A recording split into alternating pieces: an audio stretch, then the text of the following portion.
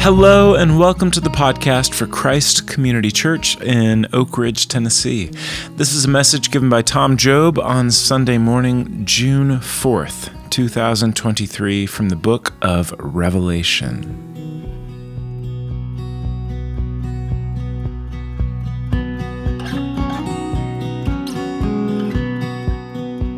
I wanted to read to you guys out of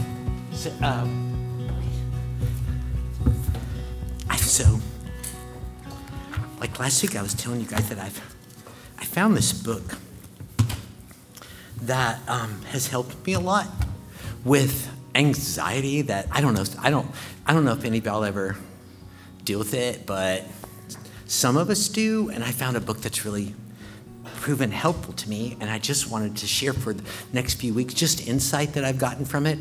And the book is it's the last book of the New Testament. It's the book of Revelation. People living in super anxious producing times, and it's full of reasons why not to be. So this is from Revelation chapter 12. In verse 7 it said, "And a war broke out in heaven. Michael and his angels fought against the dragon, and the dragon and his angels fought back, but he wasn't strong enough, and they lost their place in heaven, and the great dragon was hurled down, that ancient serpent called the devil, or Satan, who led the whole world astray. And he was hurled to the earth, and his angels with him." Anybody feeling less anxious right now? But anyway, he said, "And then I heard a loud voice in heaven say, 'Now have come the salvation and the power and the kingdom of our God, and the authority of his Messiah. For the accuser of our brothers and sisters, who accuses them before our God day and night, has been hurled down.' And they overcame, they triumphed over him by the blood of the Lamb, by the word of their testimony, and that they loved not their life unto death." Lord God, I ask you for those of us who do struggle with this, I ask you to there's a few things that I know in my heart that I want to get into my mind and heart. There are words that I want to find a home there, that they might live there. Help us to understand this, your holy and beautiful word. In your precious name, amen.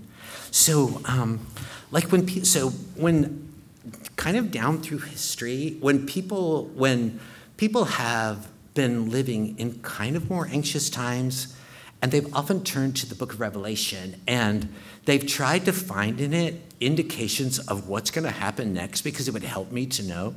And there was a farmer in Vermont named William Miller. He fought in the War of 1812. And he was just kind of a quiet, sullen, kind of gruff-looking guy. And he accepted Jesus in 1816, and he started to study the Bible a lot. And he started to study the book of Daniel and the book of Revelation, and he discovered some things. There's a place in Daniel chapter 8 that it's a prophecy that said, from that day, it's going to be 2,300 days until the cleansing of the temple. And he figured out when it says days, it must mean years, whatever. And when it said cleansing the temple, it must be talking about the earth.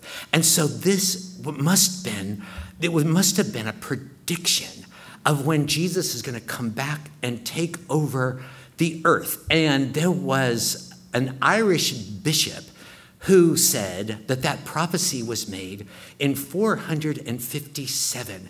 And so he figured out that Jesus was going to come to our world for the second time, somewhere between March 21st, 1843, and March 21st, 1844.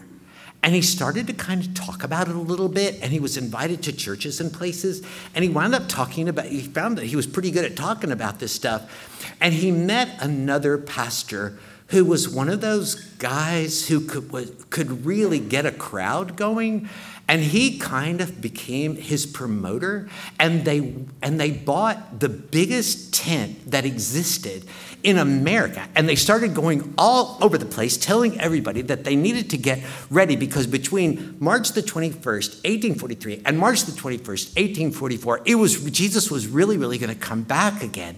And so, and a lot of tons, there was a certain point, a 6-month period, they would go around and talk about this thing, but there was one 6-month period where this farmer Miller gave that lecture 300 times in 6 months, and there were over 50,000 people who had become what they called Millerites and had really become followers of, and they were really, really waiting for Jesus to come back. And east of the Rocky Mountains, it was a gigantic thing, and there were millions of people who were following this. And one of the main reasons, one thing that really threw a lot of kerosene on it, was the fact that in 1839, there was a financial crisis, and people were just afraid that their world was going to come apart. And so in newspapers across the East, they would put these prophetic charts of when everything was going to happen right beside the stock market report, so people could kind of know what to be ready for. So between March 21st and 1843 and March 21st, 1844, when they advertised these lectures, they would say that he would give his lecture on Monday night at 7 p.m. if time continues. And so on March 21st, 1844, people had sold their stuff. I mean, I'm not really sure why they sold it, but instead of just giving it away, and gone up on a hill in upper New York State and waited for something that didn't happen. And then, so some other people went and recalculated, and they said, we've missed this by 7 months and 10 days. It's going to be October 22nd. Who knew? And then when that day came and went, it was just called the Great Disappointment. And on William Miller's gravestone, it quotes the verse from Matthew 24 that says, "No one knows the day or the hour," right? So, do you remember? So, like when people get anxious, they start to think about this stuff. Do you remember Y2K? Do y'all remember that? It was like January 1st, 2000. I mean, and you thought people were freaked then. People were super freaked at Y1K when it was January 1st, 1000, because they had believed that the same Irish bishop is he's the one who he said the world was created on October 23rd, 4004 BC. And so this was going to be like the 5,000th anniversary. So Jesus was going to come back on January 1st, 1000. St. Peter's Basilica was packed with people who were so afraid and freaked out. And they spent that New Year's Eve on their faces, worshiping and trembling and waiting for the second coming. And then it came and the ball dropped and nothing happened, and it came and went. And so they all got home and walked home, except some people who had actually died of fright on the floor of St. Peter's Basilica. So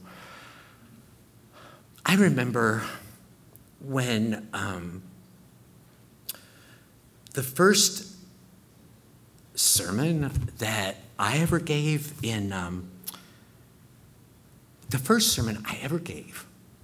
was in I hadn't been a Christian that long. It was in 1979, I think, on the Sunday night service of a church that I went to. And my sermon was on 23 reasons why I believe in the pre-tribulational rapture, and that Jesus is going to come and snatch us out of this world before it all gets bad. And I was so nervous, including a joke. I gave all 23 reasons in 7 minutes. And so it was more than 3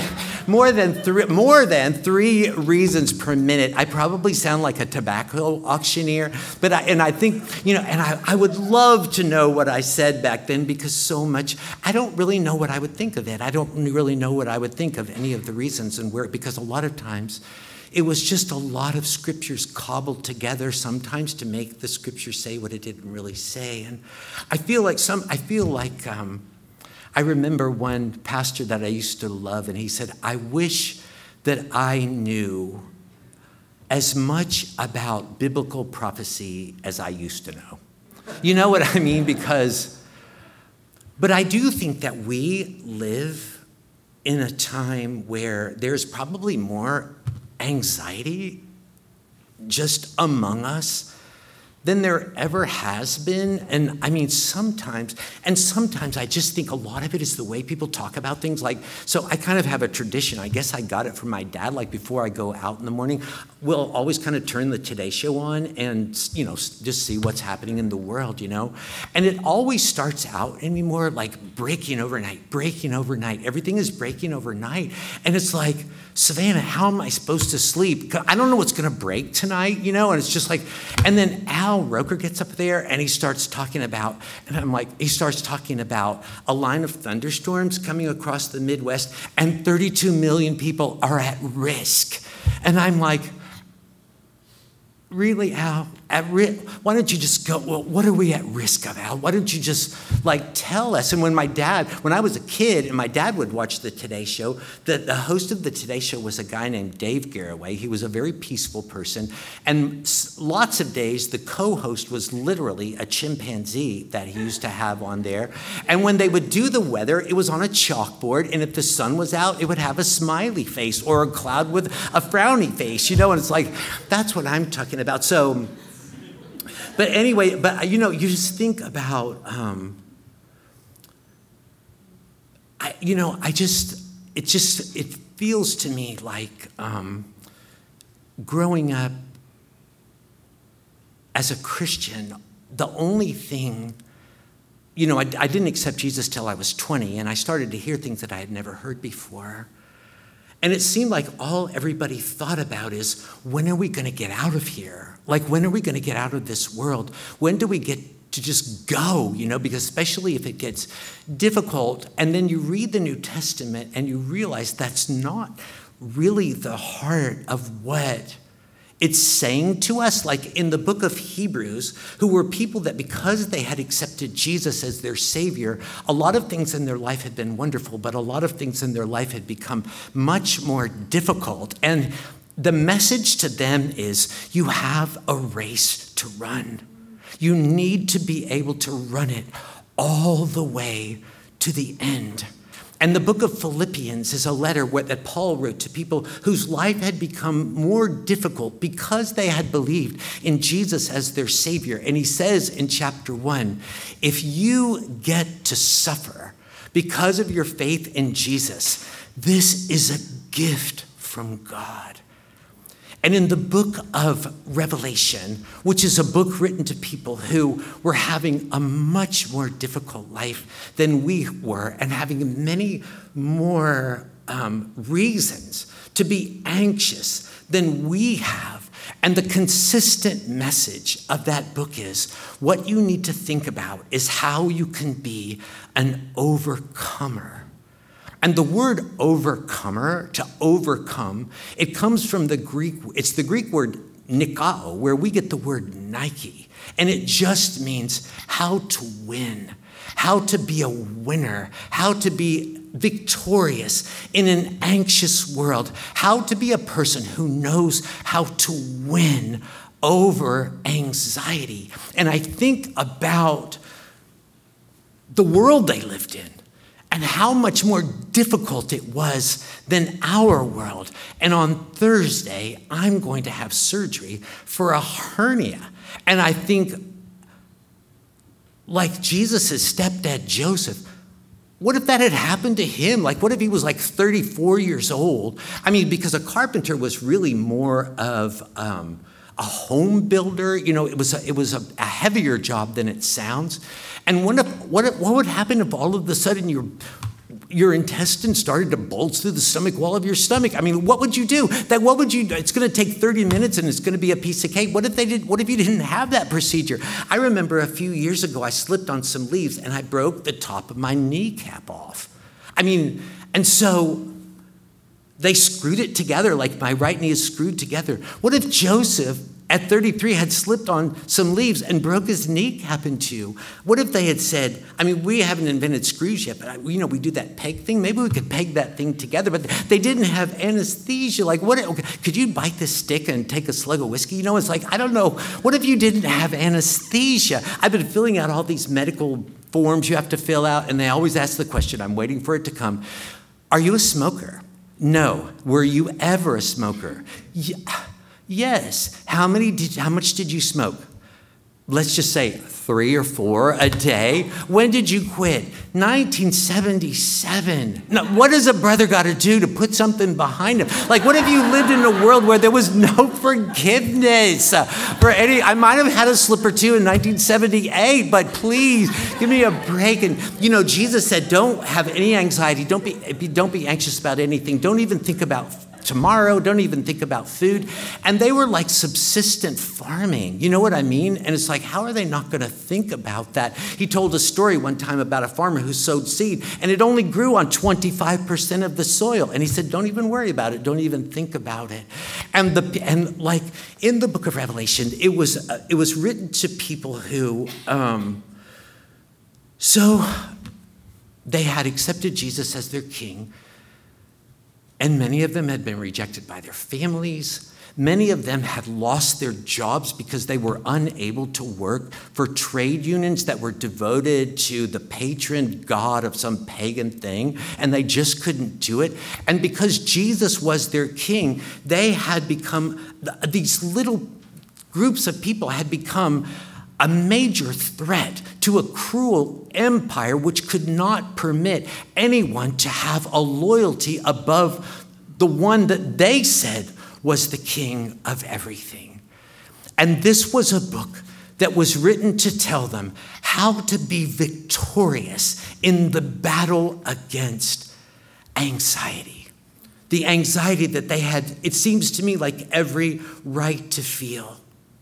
And in chapter 12 and verse 11, there is a place where he gives 3 beautiful secrets to how to be a winner. Like a lot of us a lot of us have anxiety because of things that have happened to us when we were kids. A lot of us have anxiety because for some reason, and maybe after a lot of wear and tear, it's become a brain thing. And I think that if a person needs help to help their brain think better, there's so much help available. If a person needs help because they have kidney problems, there's medicine for that. And if a person needs help because their brain just isn't working right because it's been kicked around so much because of things that they've been through, there's so much help for that. And it's so good to get it. But sometimes there are just things that we also, having done all of that, there's things that we need to know and get to settle in our heart. And it would help us to be winners against anxiety that so many of us feel.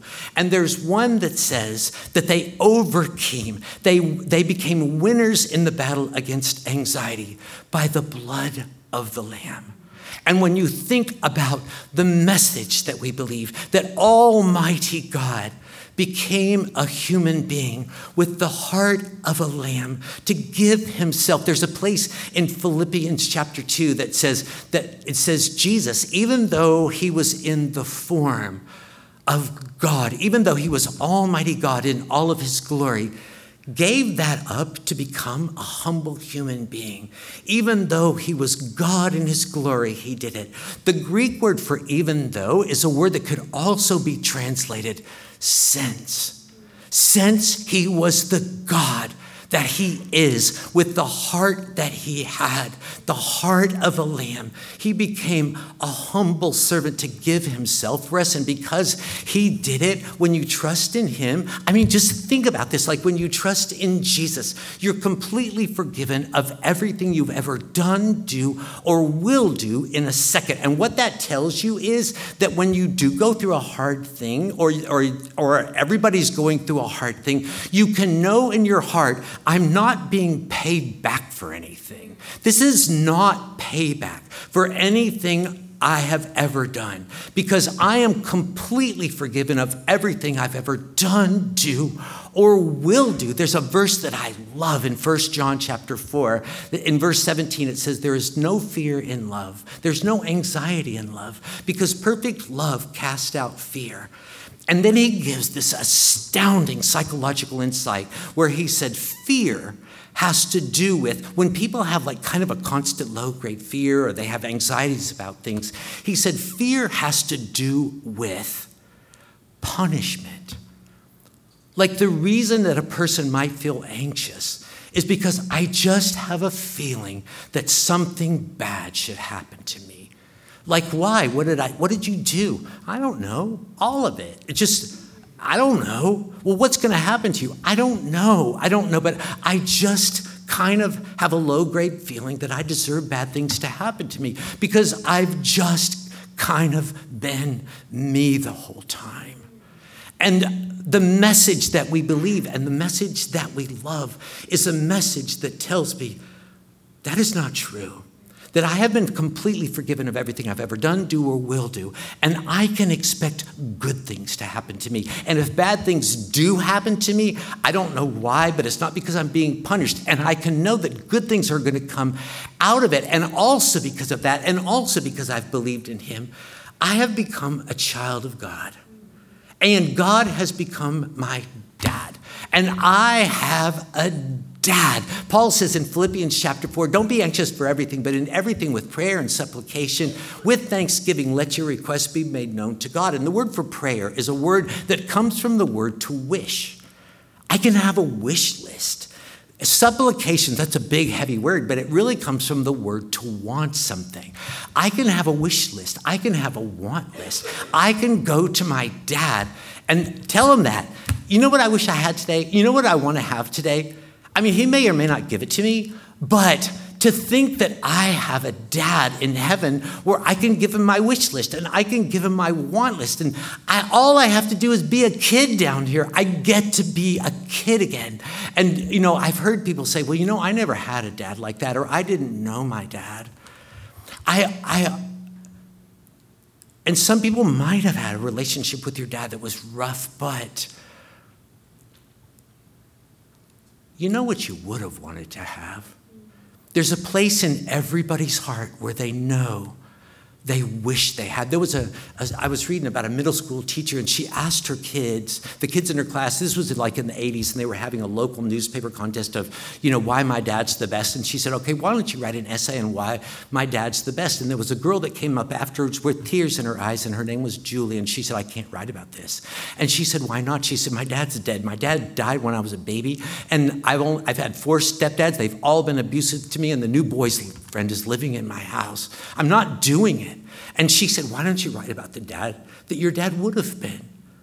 The dad you wish you had. And she did. And just about the way he cared about her and the way they had jokes together and they did stuff together. And she said of Dad, of all the dads in the world, you're the absolute best. And the teacher said it kind of triggered her a little bit because her dad had died and she had wrestled with this too, her life, because her dad died when she was a baby and she never knew her dad. And she always felt like something was missing. And one evening she was talking to her husband and their little boy was standing on the counter of their kitchen. And all of a sudden he said, Dad, catch it. And Dad turned around and this kid jumped. And the dad just caught him and swung him around. And she said, that's what I missed. That's what I want, you know? So I have a dad, and I get to be a kid, and I have a Savior. And it says in the book of Hebrews that he helps me, that I have someone to help me. Don't you sometimes feel like, I wish I had someone who knows what it's like to be me, who knows what it's like to be here, and I can just ask him to help me. And the message of the book of Hebrews is that Jesus is our great high priest, which is just a big way of saying my heavenly helper and friend. And it says in chapter 8, the point of everything I'm saying to you is this: you have him. So in chapter 4, he says, because Jesus is your heavenly helper and your heavenly friend, you can go to the throne of grace and say whatever you want, and you're going to find mercy and grace to help in time of need. And in Greek, it's the word well-timed, and help is a word that comes from the word to run and the word to yell. It's like if you need urgent care, help me, I need urgent care. You have a friend in heaven who will help you. And I just love him. Don't you love him? Like when you think about what had to happen for those things to be true of you, for you to know in your heart that you're completely forgiven of everything, that God is your dad. You can call him daddy, it says in the book of Romans chapter 8, and that Jesus is a friend who loves you and your best friend, and you can call on him and help you. When you think about what had to happen, that Almighty God the Father sent Almighty God the Son to bear all, we know this, but just think about it. To bear, as the New Testament, bear my sin. What does that mean? It just means to pay the debt that I owed, to bear the wrong that I did. There's a certain place, I'm trying to understand that the best I can, that when Jesus was nailed to that cross in that horrible way, he was paying for what I did. And I think about the fact that what I deserved was to be separated from God forever, that Almighty God the Son was separated in an incomprehensible compression of eternity into 3 hours of global darkness, was separated from Almighty God the Father. How could that be? How could it possibly be? And I think that's where we reach the point that we can go no further. I think that's why it was dark in the entire world, because nobody was supposed to look at it, because we could never fully understand it. I don't know if we'll ever fully understand how that happened, which means we'll never fully understand the depths of how much God loved us. But all I know is the pain, the rejection, the shame of it was mine. And because of that, I'm clean and I'm loved. And I'm becoming the me that I was always supposed to be, but I never have been and never could have been, that if he didn't do that for me. And I love him. Like there's a place in Luke chapter 7 where there was a room full of people, and there was a woman who just loved Jesus because of what she understood about those things. And she was the only one who did. And if I was in a room full of people and only one person loved him, I would want it to be me. And there's a place in Luke chapter 17 where there was a guy with the people in his life, and he was the only one that fell down and thanked Jesus. And if I was with people that were people in my life, and there was only one person who worshiped and thanked Jesus, I would want it to be me. And there's a place in chapter 19 where there was this guy who said, I'm giving half my money away because it's my way of saying to Jesus, you have won my heart. He was the only one in an entire city that felt that way. And if there was only one person in the city that felt that way, I would want it to be me. I would want to be a person who feels like I love him. I thank him. I give my life to him. Love has won my heart. Love has claimed my heart. The only thing really that matters to me, like Paul said, nothing really matters to me now. Things don't matter to me. Stuff doesn't matter to me. The only thing that really matters to me now is loving him back and coming to know him better. And I just don't care about stuff anymore. And if I die, it's just going to be with him. I remember a Romanian pastor who was arrested under Ceausescu in the dictatorship of his dictatorship of Romania. And he told him to stop talking about Jesus. And he said, if you don't, we'll kill you. And he said, and you'll send me to heaven. The only thing you can punish me and threaten me with is heaven. You're going to have to do better than that there, boss, because my life, my time, I've gotten to a place where my life, In a healthy place, a person could get to a place where they feel like, my life, my body, my time, my stuff, it's not even mine anymore. Because love has won my heart. And all I care about is loving him and being his. And it said that they overcame because they loved not their life unto death. I don't really care about anything down here. All I care about is belonging to him. And I'm not afraid of losing anything because it doesn't belong to me anymore. Love has won it all. And in a super healthy place, I would want to be a person who wakes up in the morning and says, "Good morning, Your Majesty, and my very, very best friend. What do you want from me today?" And it says right there in the middle of Revelation chapter 12, verse 11, that they overcame by the blood of the Lamb. My sin had become his. And they overcame because they loved not their life unto death. My life has become his. And they overcame by the word of their testimony. My story has become his.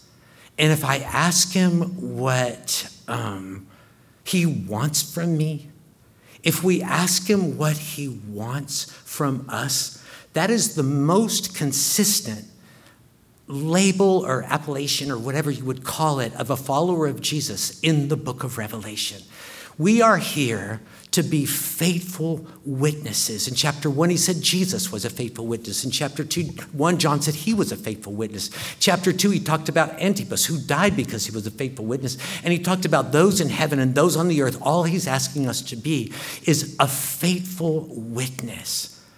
To tell people about the one. I mean, what else am I going to talk to people about? I've given my life to him. Love has won my heart. All I want to talk about is him. All I want to talk about is the adventure that we live and the life that we have together and what he means to me and what he does for me. And I think that one of the reasons why, I was reading a book and one person said, like Christians should be the people that are never really afraid of anything. But evangelicals in America are the most fearful demographic of anybody in the United States. And they said if anybody runs for anything and wants to win the evangelical vote, all they have to do is give them something to be afraid of. They're coming here. Those people are coming here. They're going to take over our country. We were here first, which is super not true, but and the reason that evangelicals are so fearful is they literally don't know what they're on earth to do. What on earth am I supposed to be doing here? I'm not here to protect anything. I'm not here to fight anyone. I am here to be a witness. I'm not here to be afraid. I'm here to be a witness and tell people about what Jesus has meant to me and what Jesus means to me and what our life is like together. And nobody is really going to call me on the witness stand so that I can talk to them about that unless they want me to. And nobody's going to want to know about my life with him unless I care for them, unless I love them and care for them, so that one day they might ask me to share with them. And I believe with all of my heart that that is what we are on this earth to do. To love as many people as an individual person possibly can. To know as many people as I possibly can. To care about them. People who are not like me. People who are different than me. To just love them and be friends with them and care about them so that there might be an opportunity for me to tell them, can I tell you what Jesus has done for me? Can I talk to you about my adventure with him? Can I tell you what what it's like to have him? Wouldn't you like to have him? We're here to love and to care and to share and to talk about the adventure that we live with him. And one thing that I have found in my life that happens is that when you're sharing with someone, when you're sitting on the bed by a person who is dying of AIDS, who has become a sweet friend to you, and you're able to talk to him about the adventure that you live with Jesus and who he, and when you're in a room full of guys, and I never ever want to know why guys are in prison. I don't want to, because they're either a new person in Christ, so it doesn't matter anymore, or they're on their way there, so I don't want to know about it. I just don't want to know. But at one time, I was in a room with about 18 guys, and they just started talking about it. And they had done lots of stuff. And the Spirit of God said to my heart, "Are you okay there, buddy?" And I was like, I think I'm okay, But just to be able to share with them that they could know that they're forgiven of everything they've ever done, do, or will do. And they get to be a kid again. And they have a friend in that awful place that they can call on, and he'll help them. And to be like in a room, like on a Wednesday night when we go the third Wednesday night of the month, and you have 100 guys in there, and they're Latino guys and African American guys and white guys all together. And they're in there. They could be playing softball. They could be out on the rec yard. They could be watching TV, but they're in there because they want to hear what you have to say. And you tell them about Jesus and who he is to you, and how I know and how they can know and how a lot of them do know that they can be completely forgiven of everything they've ever done, do, or will do. They can be a kid again. God can be their dad to them. They could have a best friend they could call on at any time. And I think, what an awesome, it's the only message that would work in there. What an awesome message we have. The more I think about it, the less afraid I become. I am overcoming by the blood of the Lamb.